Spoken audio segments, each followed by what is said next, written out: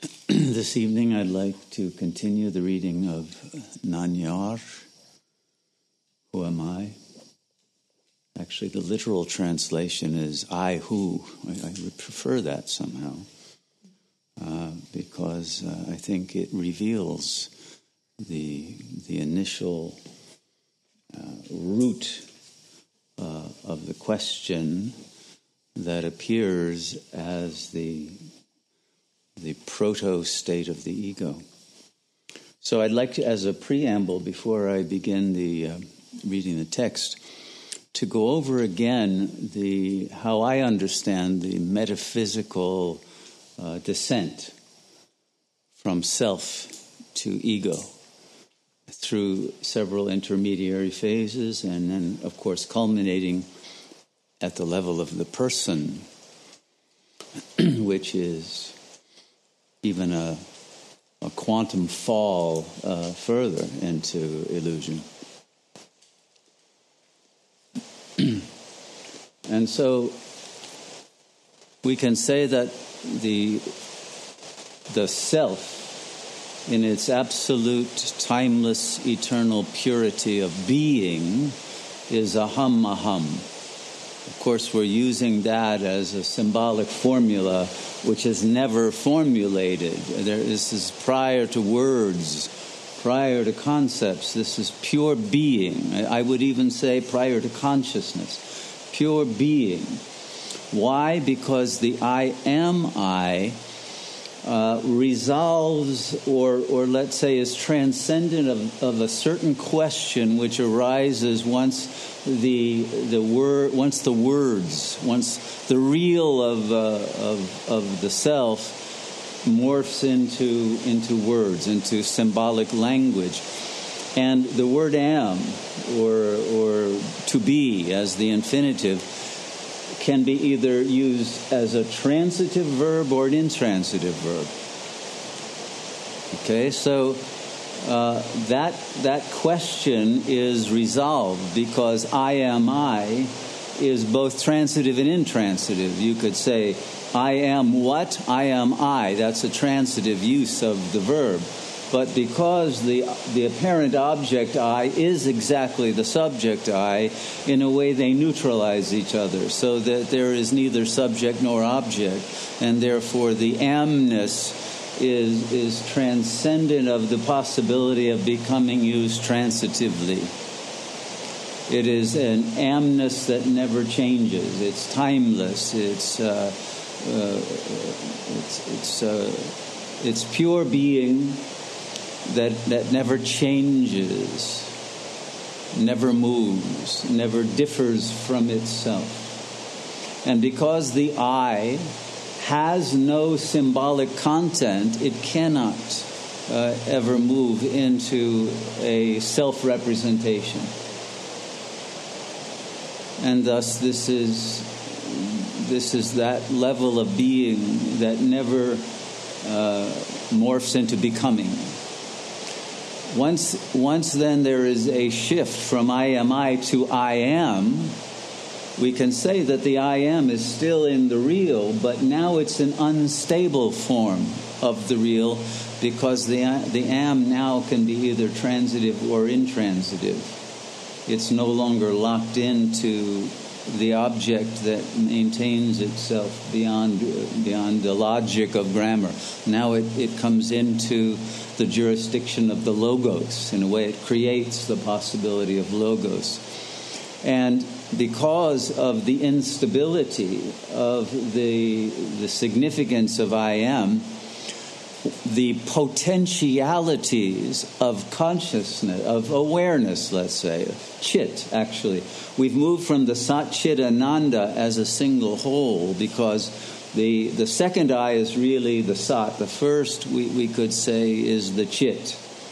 And the Am is that eternal presence that is bliss, infinite happiness, because of its very nature as transcendent, ultimate reality.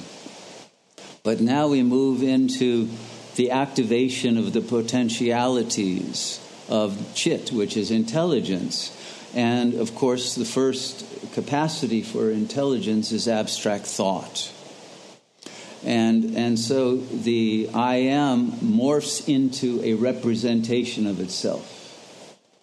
That is at least the symbolic matrix out of which language as we know it emerges. We could say it's the symbolic logic that is the infrastructure of language upon which language is built. And at that point, all of the potential elaborations of language and of intelligence come into being. And now the transitive potency of the amness turns into the question, I am who? And I am what? And I am where? And when? And how? And why? All of those then become activated potencies that demand answers within the consciousness now that is discovering itself in the form of its own representation, which now gives it a distance from its own real nature to reflect upon symbolically. But because the symbolic has now entered the plane of representation, a self-created plane that didn't exist before, it has lost its essence. It's lost the Ananda and the Sat. It is now the Chit itself, which is the intelligence that's now activated in order to discover the answers to these questions that can no longer be satisfied by the real.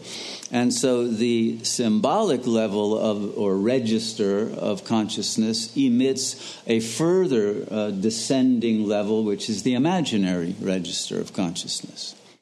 And in the imaginary register, a concrete answer to all of those questions is given to itself. And that is projected and externalized as its world.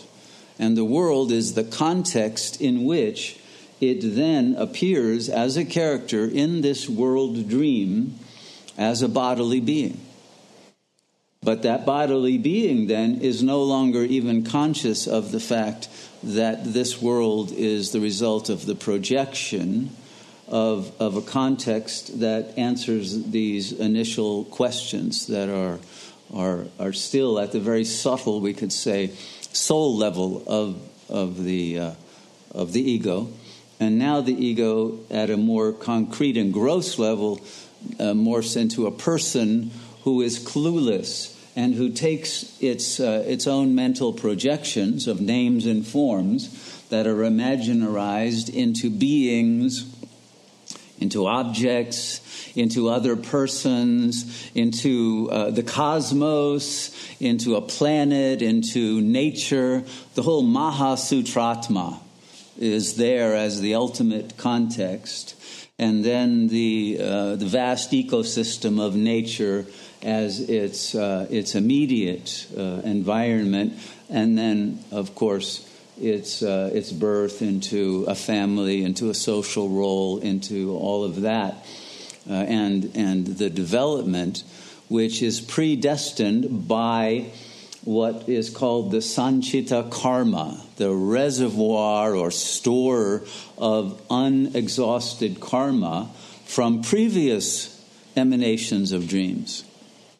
Now, we could say in the origin of a cycle, a new Satyuga, there wouldn't be any karma. And so the pure reflection of the Mahasutratma in its pristine form as a reflection of Chit and ultimately of Sat Chit Ananda would come through uninflected by any karma. And so we get a world that is literally a paradise, a kingdom of heaven, etc.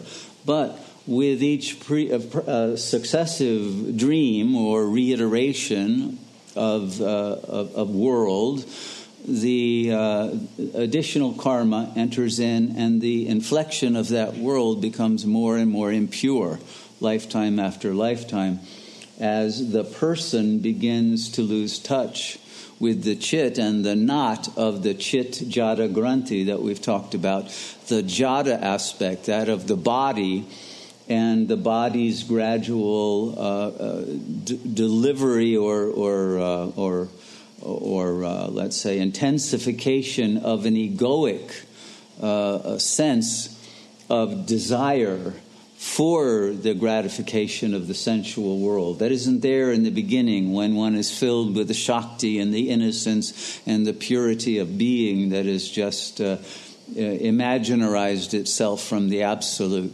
is now lost, and there is more and more of a sense of the density of the world and the body, and more of a sense of the inadequacy, the lack, the neediness, the demand, fears that come based on previous karmic, let's say, transgressions that have gradually accumulated, and other actions that have created the need for balancing consequences. In other words, the karma of the sanchita that arises in each life as prarabdha karma, the karma that will predetermine the destiny of that life dream, will now be what is being reaped from what was sown in the previous iterations of one's dream worlds, okay? So now at the end of Kali Yuga, we are reaping the whirlwind of all the unsettled karma. And so now we have a world that is dying, that we are having to deal with.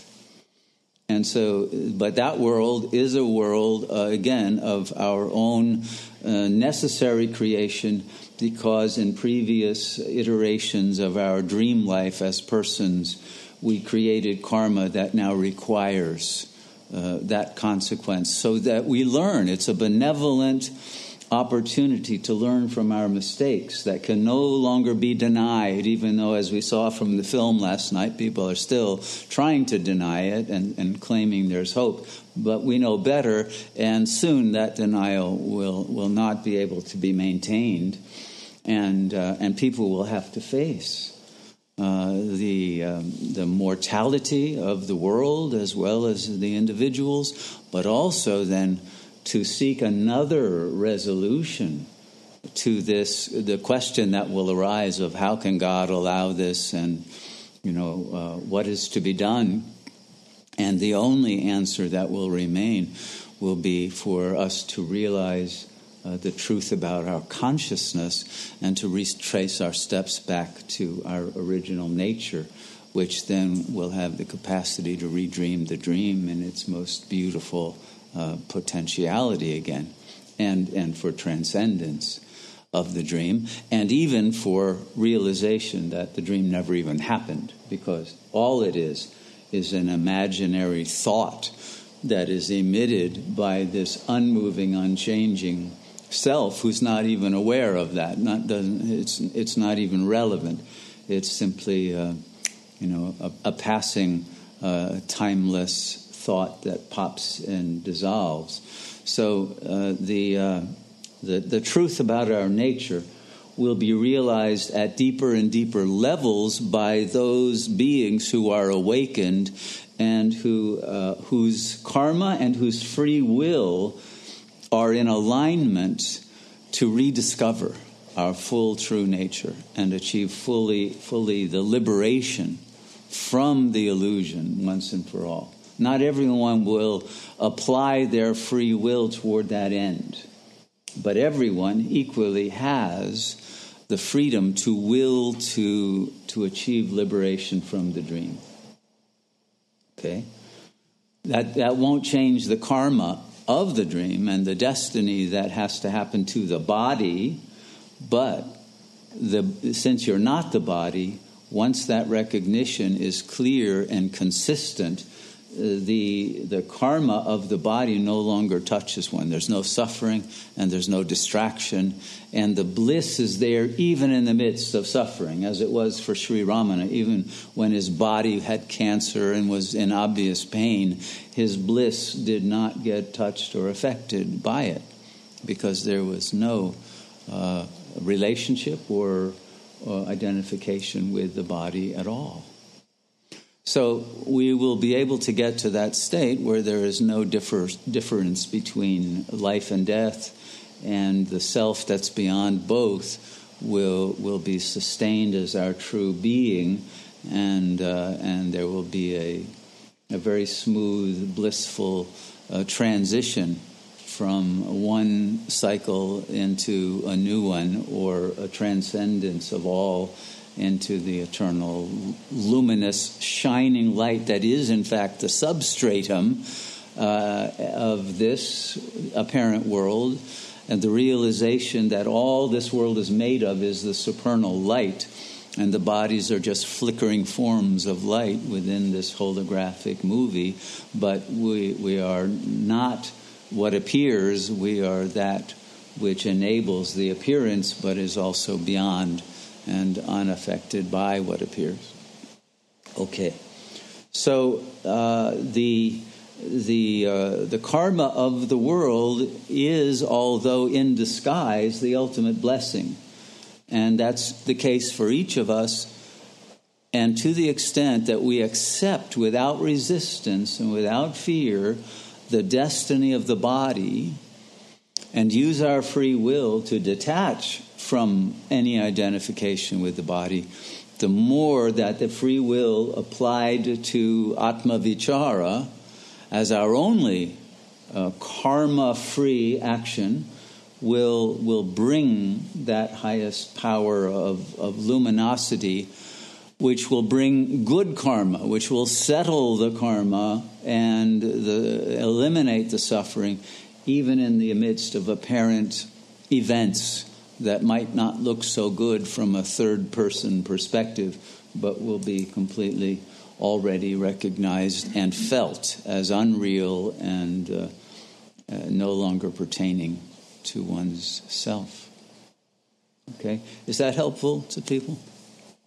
So the sanchita karma is the reservoir, we could say, of sanskaras that must be activated to rebalance and settle the accounts, we could say, thinking of karma as a kind of accountant's ledger of what has to happen, the give and take, what is owed, what we are obligated to repay to others whom we may have harmed or transgressed in some way, and to nature and to our relationship with God, etc., and also the opportunity to learn from and to grow from and to return to the humility and the purity that will enable the full realization of the self to be attained.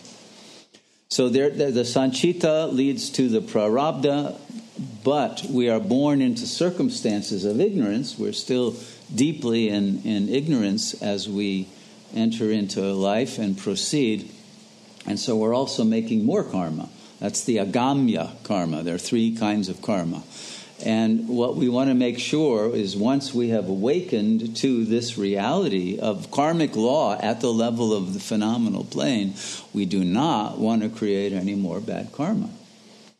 So once we understand that karma operates at a very subtle level, and that everyone you are involved with, everyone you encounter, everyone you meet in your world is nothing but a manifestation of a part of yourself.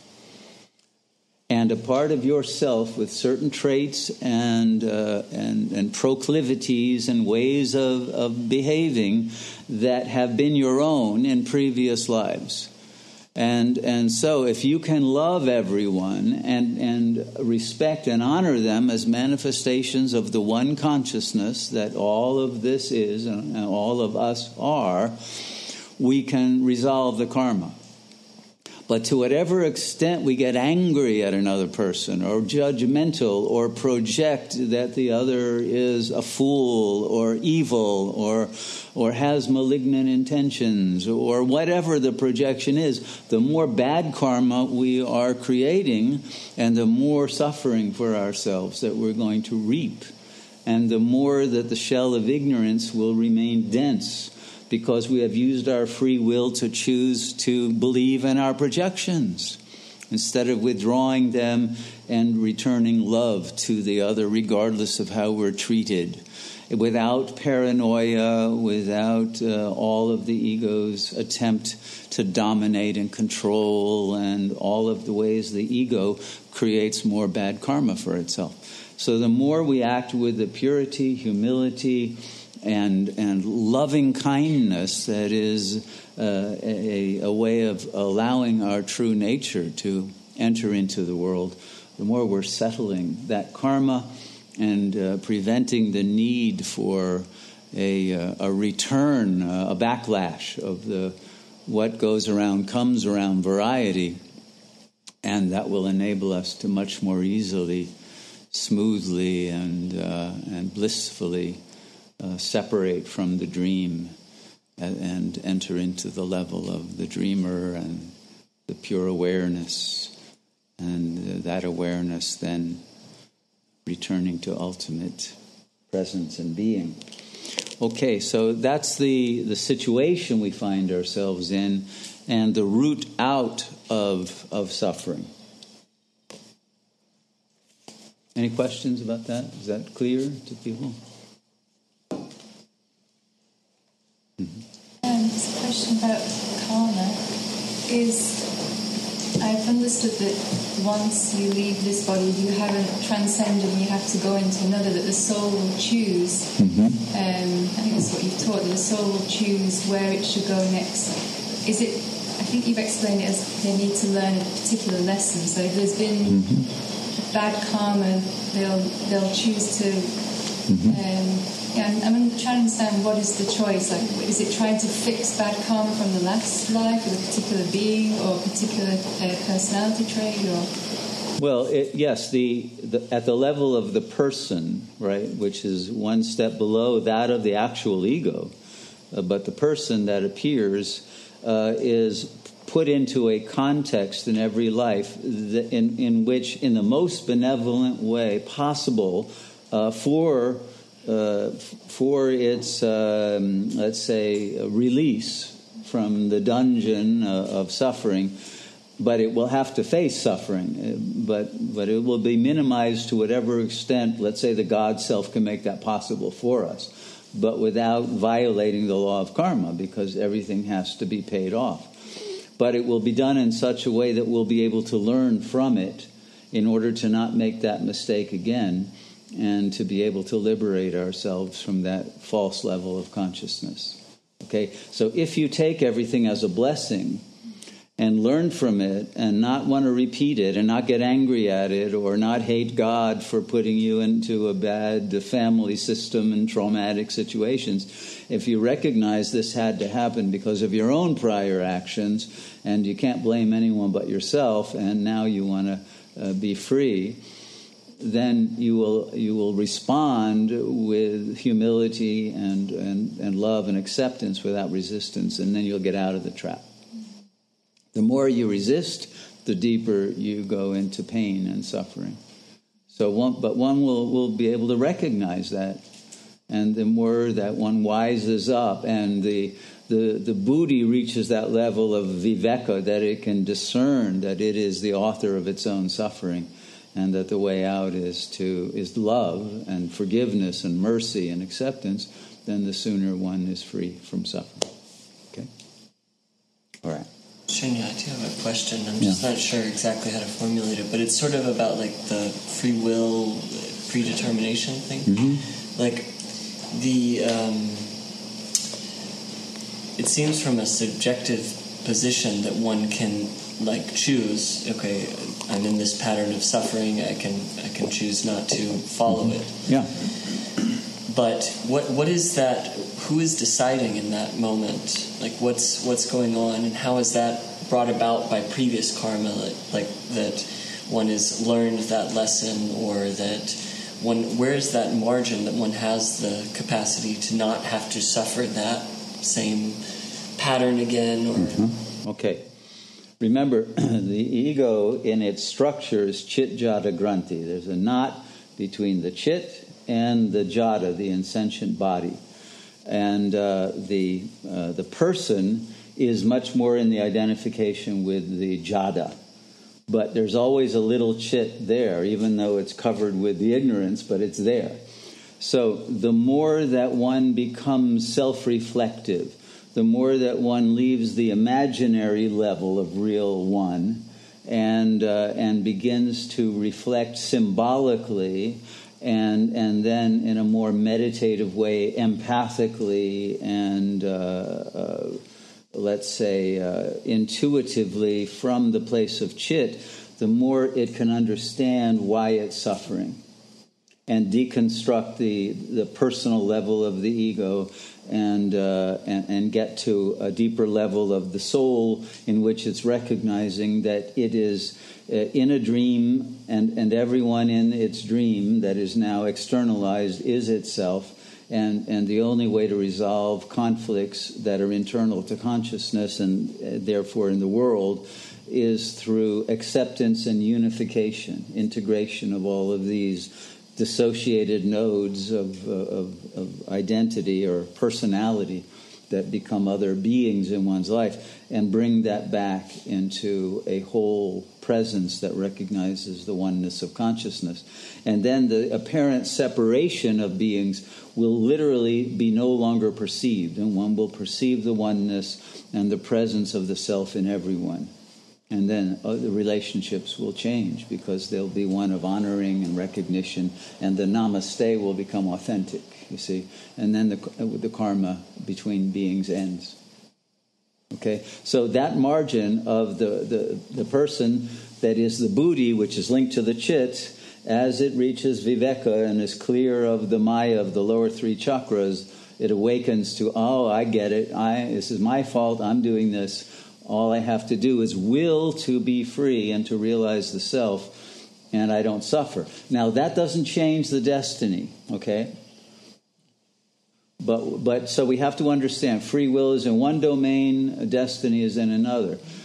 I can be in poverty, and I can therefore use my free will to want to make a lot of money. Now, if it's my destiny to remain in poverty that whole life, nothing will work.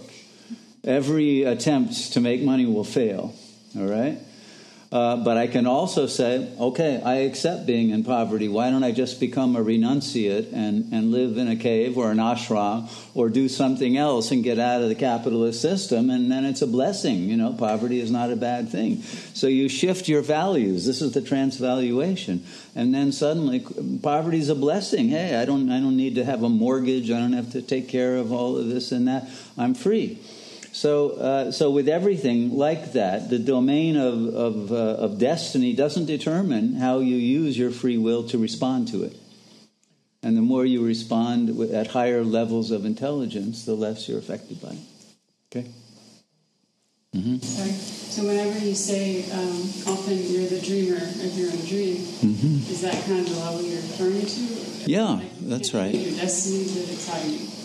That's right. I don't know how to interpret that. What do you mean when you say that? What do I mean by what? What do you mean when you say that you're the dreamer of your dream? Well, when you realize that the world is a dream, it's your dream, isn't it?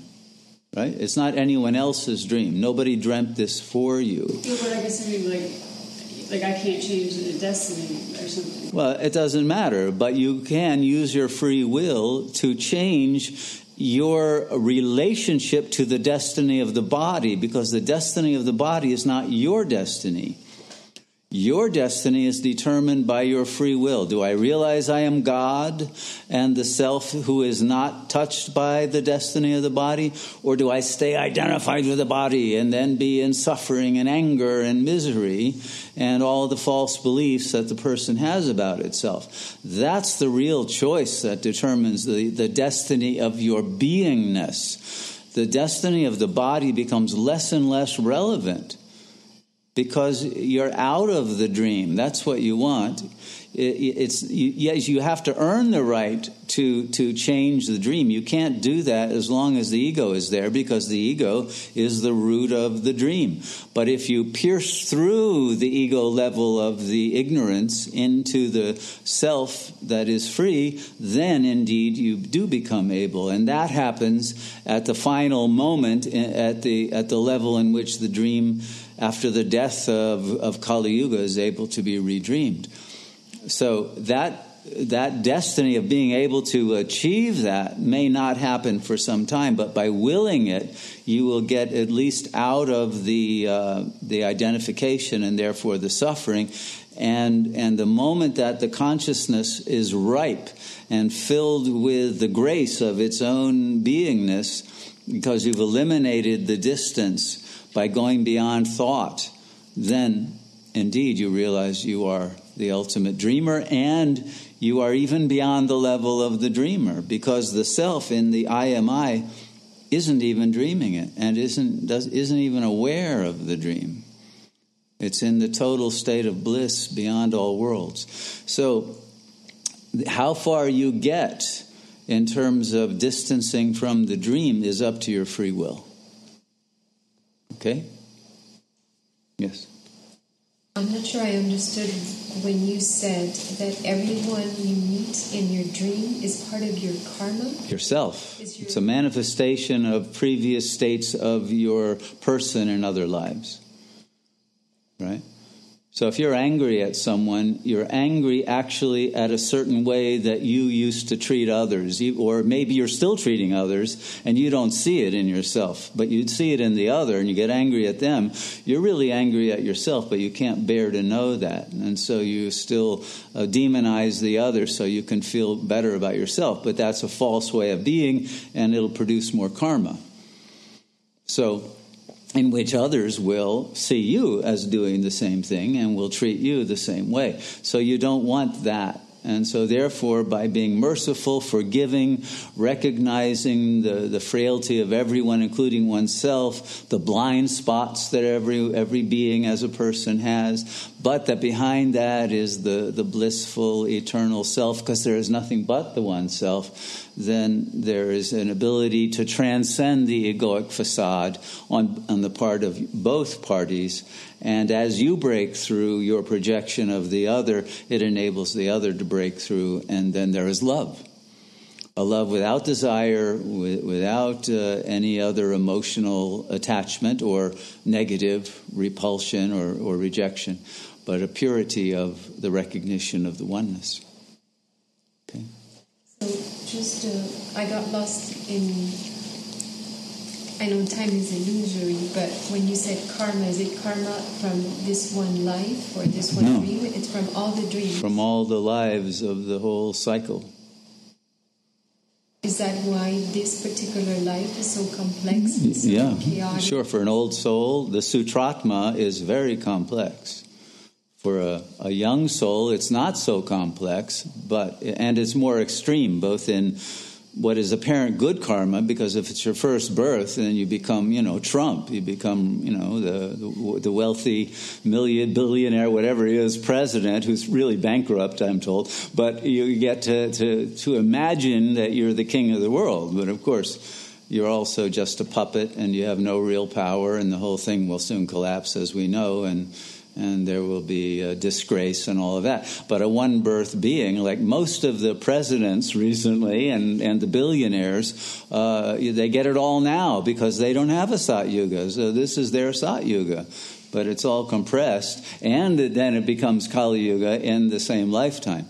And they get the high and the destruction of the lowest of the low. We see that with people in Costa Rica, who can win a Nobel Prize and then be disgraced, right?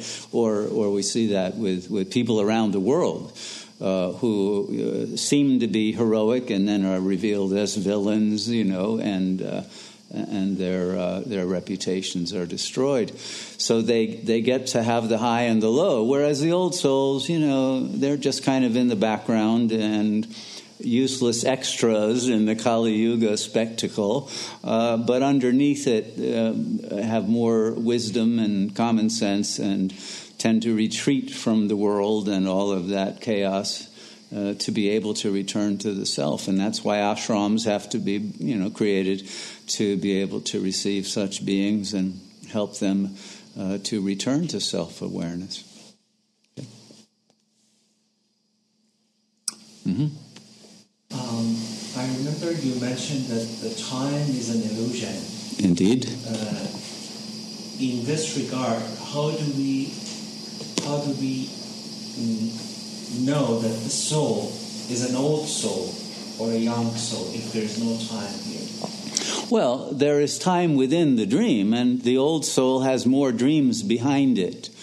And therefore, although there is, in a certain sense, more karma to be settled, but there is also more wisdom that has been gained. So there's been a balance of good karma and bad karma, and there tends to be an ability of resilience and a capacity for a deeper level of reflection upon the apparent events of the world.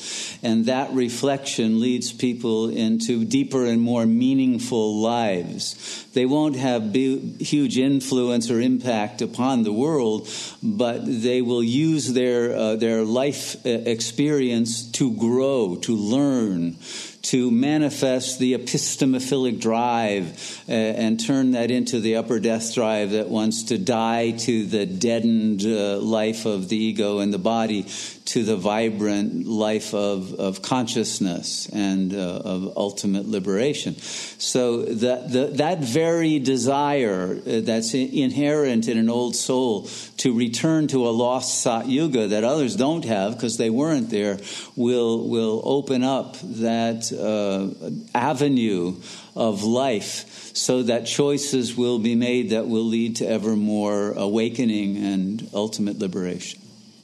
Okay. Mm-hmm. Is there such a thing as resisting destiny? Of course, most people do. Sure, that's the ego is designed to resist its destiny and to deceive you about its destiny and to project onto others and to create the worst possible destiny. So yeah, of course.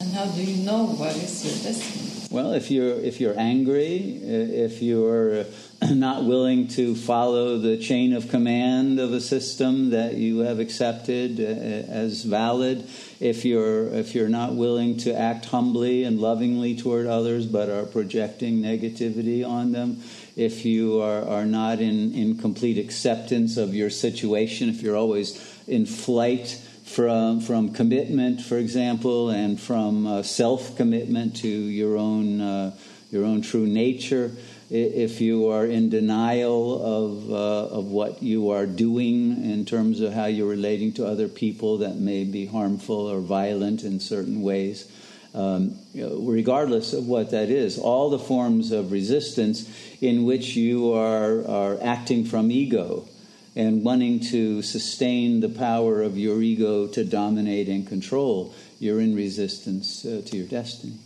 And what is the destiny then? Well, you discover that through acceptance. That's the whole point, is I give the burden of worry about what is my destiny to God, and I accept whatever happens will be the most benevolent blessing possible. And then one will be able to see the succession of events indeed from that perspective, and to grow in wisdom and power to transcend the illusion. Would you say any action is a resistance of destiny? In thought, in words, and in action. All three. Any of that is a resistance of destiny? Like, any action is a resistance of destiny? No, I wouldn't say any action, but any action in which you come from an ego position and want to establish a territory for the ego and to control as much as possible and to dominate and to not cooperate harmoniously and humbly with others, but to act from the ego's own system of desire and demand without regard for the context or the whole of a community or of an ecosystem and ultimately the will of God. If the more that one is acting only from a hardened ego shell, then the more resistance there is. And the more backlash that there has to be to break the shell. Mm-hmm. Question, if somebody's dealing with the outside, not somebody in the community, but more like a shop owner or somebody like that who doesn't treat you very well or takes advantage of the situation. Yeah, doesn't matter. Same principles apply. They appeared in your life in order for you to be forgiving and loving. You know, a lot of non-yogis came to Ramana's ashram, and some of them made fun of him or thought he was a charlatan and wrote bad things and spread negative gossip and did all kinds of things that were attacking. Ramana was always very peaceful. Even with some thieves who came in and actually tried to beat him, Ramana was forgiving and nonviolent and never judged anyone. So the more that one treats every being as a manifestation of the one God Self, then the more one clears all one's karma, and one will find very kind shopkeepers and very pleasant situations of commerce and interchange with the world, because all of it is the one consciousness. Okay. What happens to the beings that don't awaken from the dream? They will come back into another dream at the same level of vibrational frequency that the same storehouse of karma will require another need to appear. Maybe not until another Kali Yuga comes around, right? But whenever. And they'll have another opportunity to use their free will to graduate. So everyone gets a chance, and because time is an illusion, what difference does it make if it happens this cycle or 10 cycles down the road? They're all illusory. So that's part of the acceptance. But if there is resistance, then one meets the counter-resistance that is required by the law of karma, which is fairness and justice. So you don't get a free pass. Everybody's got to pass go and play the game the right way, through love and not through force. And that has to be learned sometimes the hard way. Do the yugas get worse? Like, does Kali Yuga get worse and worse? And the side yugas get better and better? Well, I don't know about that, but they'll seem that way. But each cycle wipes the slate clean, and so it could actually be an exact repetition, but it might be that in this dream you're you and I seem to be me, but maybe we reverse it, and it's different in the next iteration of the dream. We're each a different person, but it's the same exact dream. And since you're really everyone anyway, what difference does it make? Next time you might be the shopkeeper,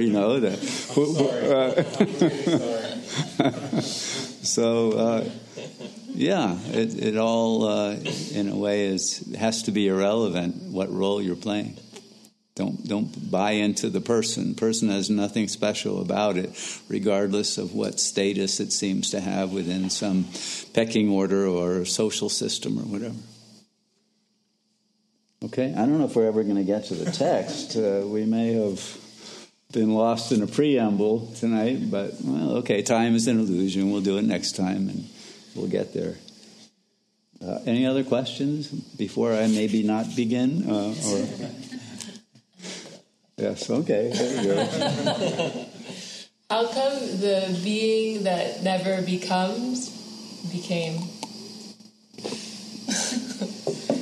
Well, okay, I mean, you can answer that from the level of the becoming, which is an illusion, and because he didn't become it, that never did become it. That's the final understanding. What is a dream? Is a dream real? Did it become something? If you wake up from a night dream and for 10 minutes in clock time you were another person in another world, another country, and you were having some adventure, and then you wake up. Did that really happen? Would you say, "Oh, I became this mountaineer climbing a mountain in India or something, and I fell off a cliff or something"? Did that happen? Did you become that? No. So from that perspective of I am I, nothing ever happened. But from this perspective of the dream, a tremendous learning takes place that leads us to the awe of the realization of our infinite nature. And that just allows the bliss of the real self to enter into the dream, and the magic and the miraculous and all of that infinite possibility now becomes fully conscious to the attentive awareness that it has fallen into the personal state, but suddenly realize the exaltation of its true nature. And maybe that's so awesome and beautiful that even though it doesn't really happen, it's worth having the illusion that it happened. Yes. Okay, so I think it makes sense. I appreciate the conversation on free will and destiny. I feel like it's helping me a lot right now. And your answers that you've given, like I feel like I understand, I can relate to, I see if I keep doing that, it's the same suffering, that it doesn't work. Mm-hmm. So I can sit with, I know then, don't do that, do something different. And so that's what you're saying. No, take it a step further. Not that I do something different, but I realize that the I from which I'm doing is false. And all the beliefs about that I, which might be negative beliefs, like I don't deserve any better, or I'm a loser, or I will never be loved, I don't deserve this or that. That is what you want to change. Not just what that I is doing, because that belief will, in a way, condition you to limitations on how you can act differently. Okay, and it will already create an inflection or a failure in the ability to change how you act, because your actions are out of sync with what you believe yourself to be.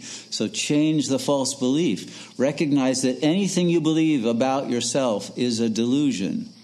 Let that go and be in pure awareness, and then what you do will automatically be loving and beautiful, and the response will be blessings. Okay. Well, I guess that's kind of maybe where I was kind of ending up, because you said something in response to Durga, like not resisting destiny. You said something like, well then you need to be like in acceptance, being in acceptance of destiny, that it will kind of proceed in the most benevolent way or something like that. And so it seems to me like, I guess I don't know, there's a fear. Like I don't fully trust that. But whose fear? Exactly. You don't trust it because you have a negative belief about yourself. Okay? And that negative belief has caused negative things to happen in your life. So unless you get to the root of that false belief, those things will continue to happen because your will is still conditioned and not completely able to use its potential freedom, because it's locked into this negative belief that produces its own consequences at a subconscious level of sabotage of the best intentions at the conscious level of your mind. So you need to get rid of all the beliefs that are encrusted around the I am and act from that purity of awareness. The more you're able to do that, the more your actions will be spontaneously loving and beautiful and will bring back the response of a shift in how your world looks and how you are treated and all of the consequences that will lead to happiness in this life. And so you can be happy, but you can only be happy if you can have full acceptance of yourself. But you can't accept yourself if you have negative beliefs. So the more you let go of that, the more that your freedom will manifest in terms of goodness and happiness. Okay? All right. Mm-hmm. Could you say then that destiny is the true self for everyone? And then, but I think maybe in my mind, destiny is meant that everything that happens is destined. Mm-hmm. Could it be, from what I'm hearing, what you were saying to Durga and Parvati now, that resistance is what creates... So destiny is the true self, let's say, which is God consciousness, which is the... I would say your destination is to return to your true self. But the destiny of the body, because the body isn't the true self, may not change. But because your values about it will change, in the sense that I use the example of poverty, that frees you. I mean, Ramana had total poverty. He never had a cent, right? He threw away the last few cents he had when he got to Arunachal. But was he impoverished? Was it a curse, or was it the ultimate blessing to enable him to enact what was destined to be his role?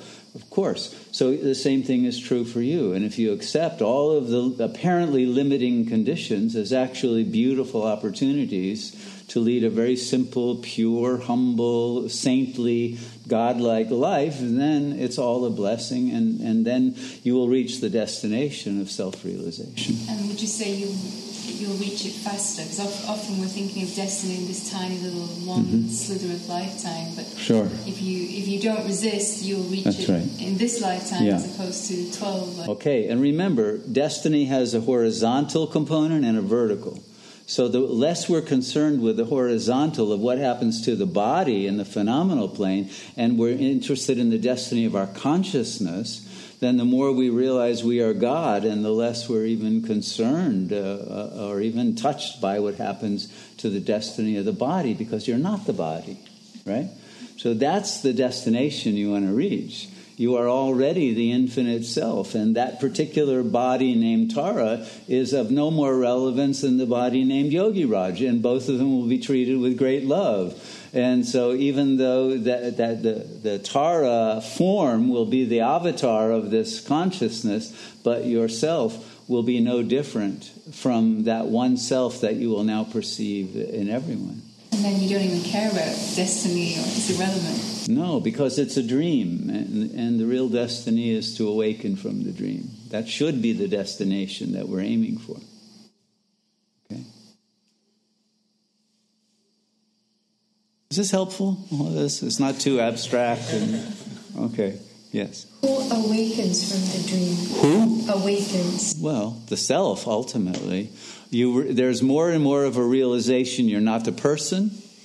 And then from the person, you get to the root of the I am that has lost its anchoring, and the I am I, and therefore wants to grasp, because now it's morphed into a thought, and that root thought then creates a grasping of an identity on a gross level, the imaginary register, which is externalized as a world. So you move from the person to the root, the ego thought, the primal thought, and then you pierce through the level of thought to the real of the I am, which realizes the I am I, and that's ultimately who is freeing itself. But because the I am I was never in any of this, nothing has changed, and the final realization is, okay, a dream may have happened, but does a dream happen? No.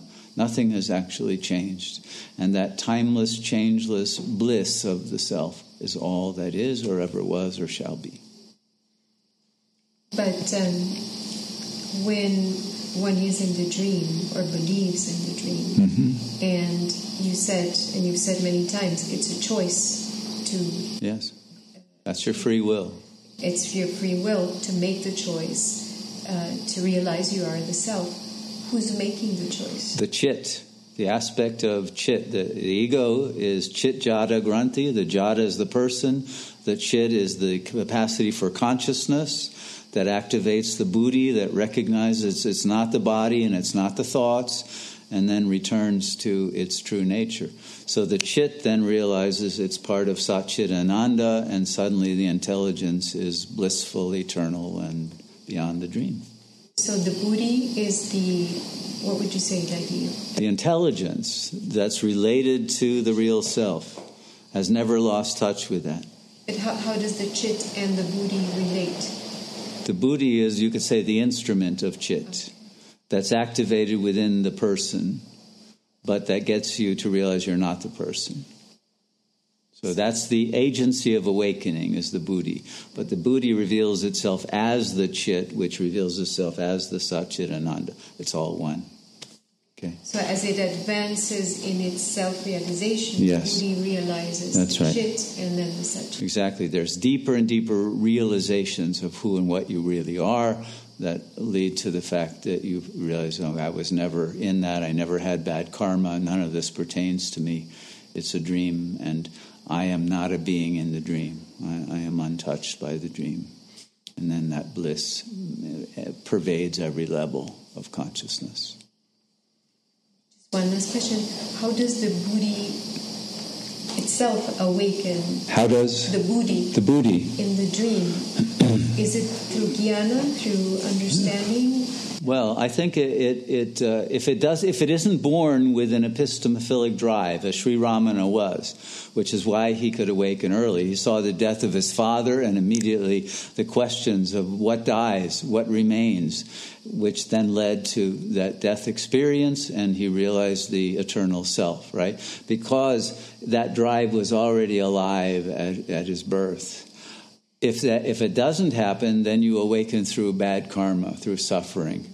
And you start crying and ask yourself, why is this happening to me? God, help me. And gradually through both analysis at a symbolic level of how you might have sabotaged yourself or were blind to certain things and therefore made decisions that weren't wise, and how the ego has duped itself in whatever various ways, and you awaken from it and you learn from experience, and you grow to those levels of consciousness of the Buddhi that is finally able to see, oh, this is Maya, this is real. And the more it stays consistently, continuously in the real, the more the real opens up to its infinite nature. Okay. Yes? At times I recognize that my consciousness descends to lower states when thoughts from maybe conditioning of the world or the past arises, and I become identified with the persona. Yes. And sometimes I feel like it descends. It recognizes the presence of God beyond the whole perceptive illusion that is blocking the real. Yes. The recognition. So my question is, how can one remain in constant state of ascendant consciousness rather than falling into the... Sure. That's exactly the question that Sri Ramana answers in this text. It's by constant asking the question, to whom is this descent into the lower levels of consciousness appearing, right? Disidentify from the thought. I think I'm in a traumatized state. I believe it. I feel the emotions of the anguish of a knot, right? But to whom is that appearing? It's actually an object, a mental object that's then projected maybe onto the physical body and somatized. But there's an awareness to whom that appears who is not that, who is beyond thought. The thought appears and the consequence at the gross level appears, but it's only an appearance in consciousness. And then you ask the question, but what is consciousness? Who am I that is aware of it and actually not it? Because it's neti. I can't be that which I'm aware of. That's a content of consciousness, but I am the container of that, and who am I that transcends that? And then that question can only be answered by the silencing of the thoughts that create the illusion and the feeling of a descent. And in that silence, you return to the higher vibrational level of the self, to whatever extent and time you remain silent. And the purity of the self's being enables you to disidentify and loosen the knot and then realize you're free. And the longer you stay in it, the less often those descending thoughts will come because they're extinguished if you don't entertain them or believe in them. And then it no longer happens. Okay, well, we did it. We managed to avoid my reading any of the text. And to be continued or started again on Wednesday or whenever we can have a good, fortunate opportunity to do this again. I hope it was felt as good fortune, and I appreciate all the questions actually, and the deep, clear yearning that everyone has for liberation.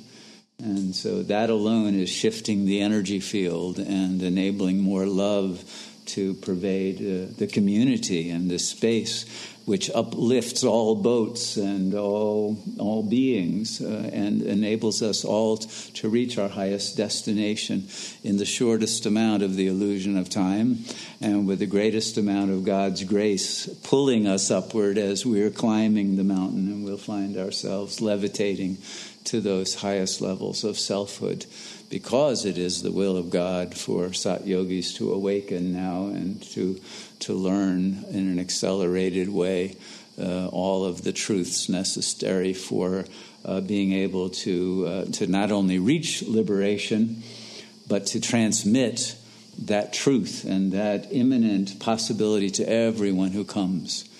And so that's our function, and we can only fulfill it once we have arrived at that destination ourselves. So thank you all for your willingness to go against the grain of the ego and its illusory resistance, and to realize your infinite beauty and love and truth here and now, and awaken from the dream.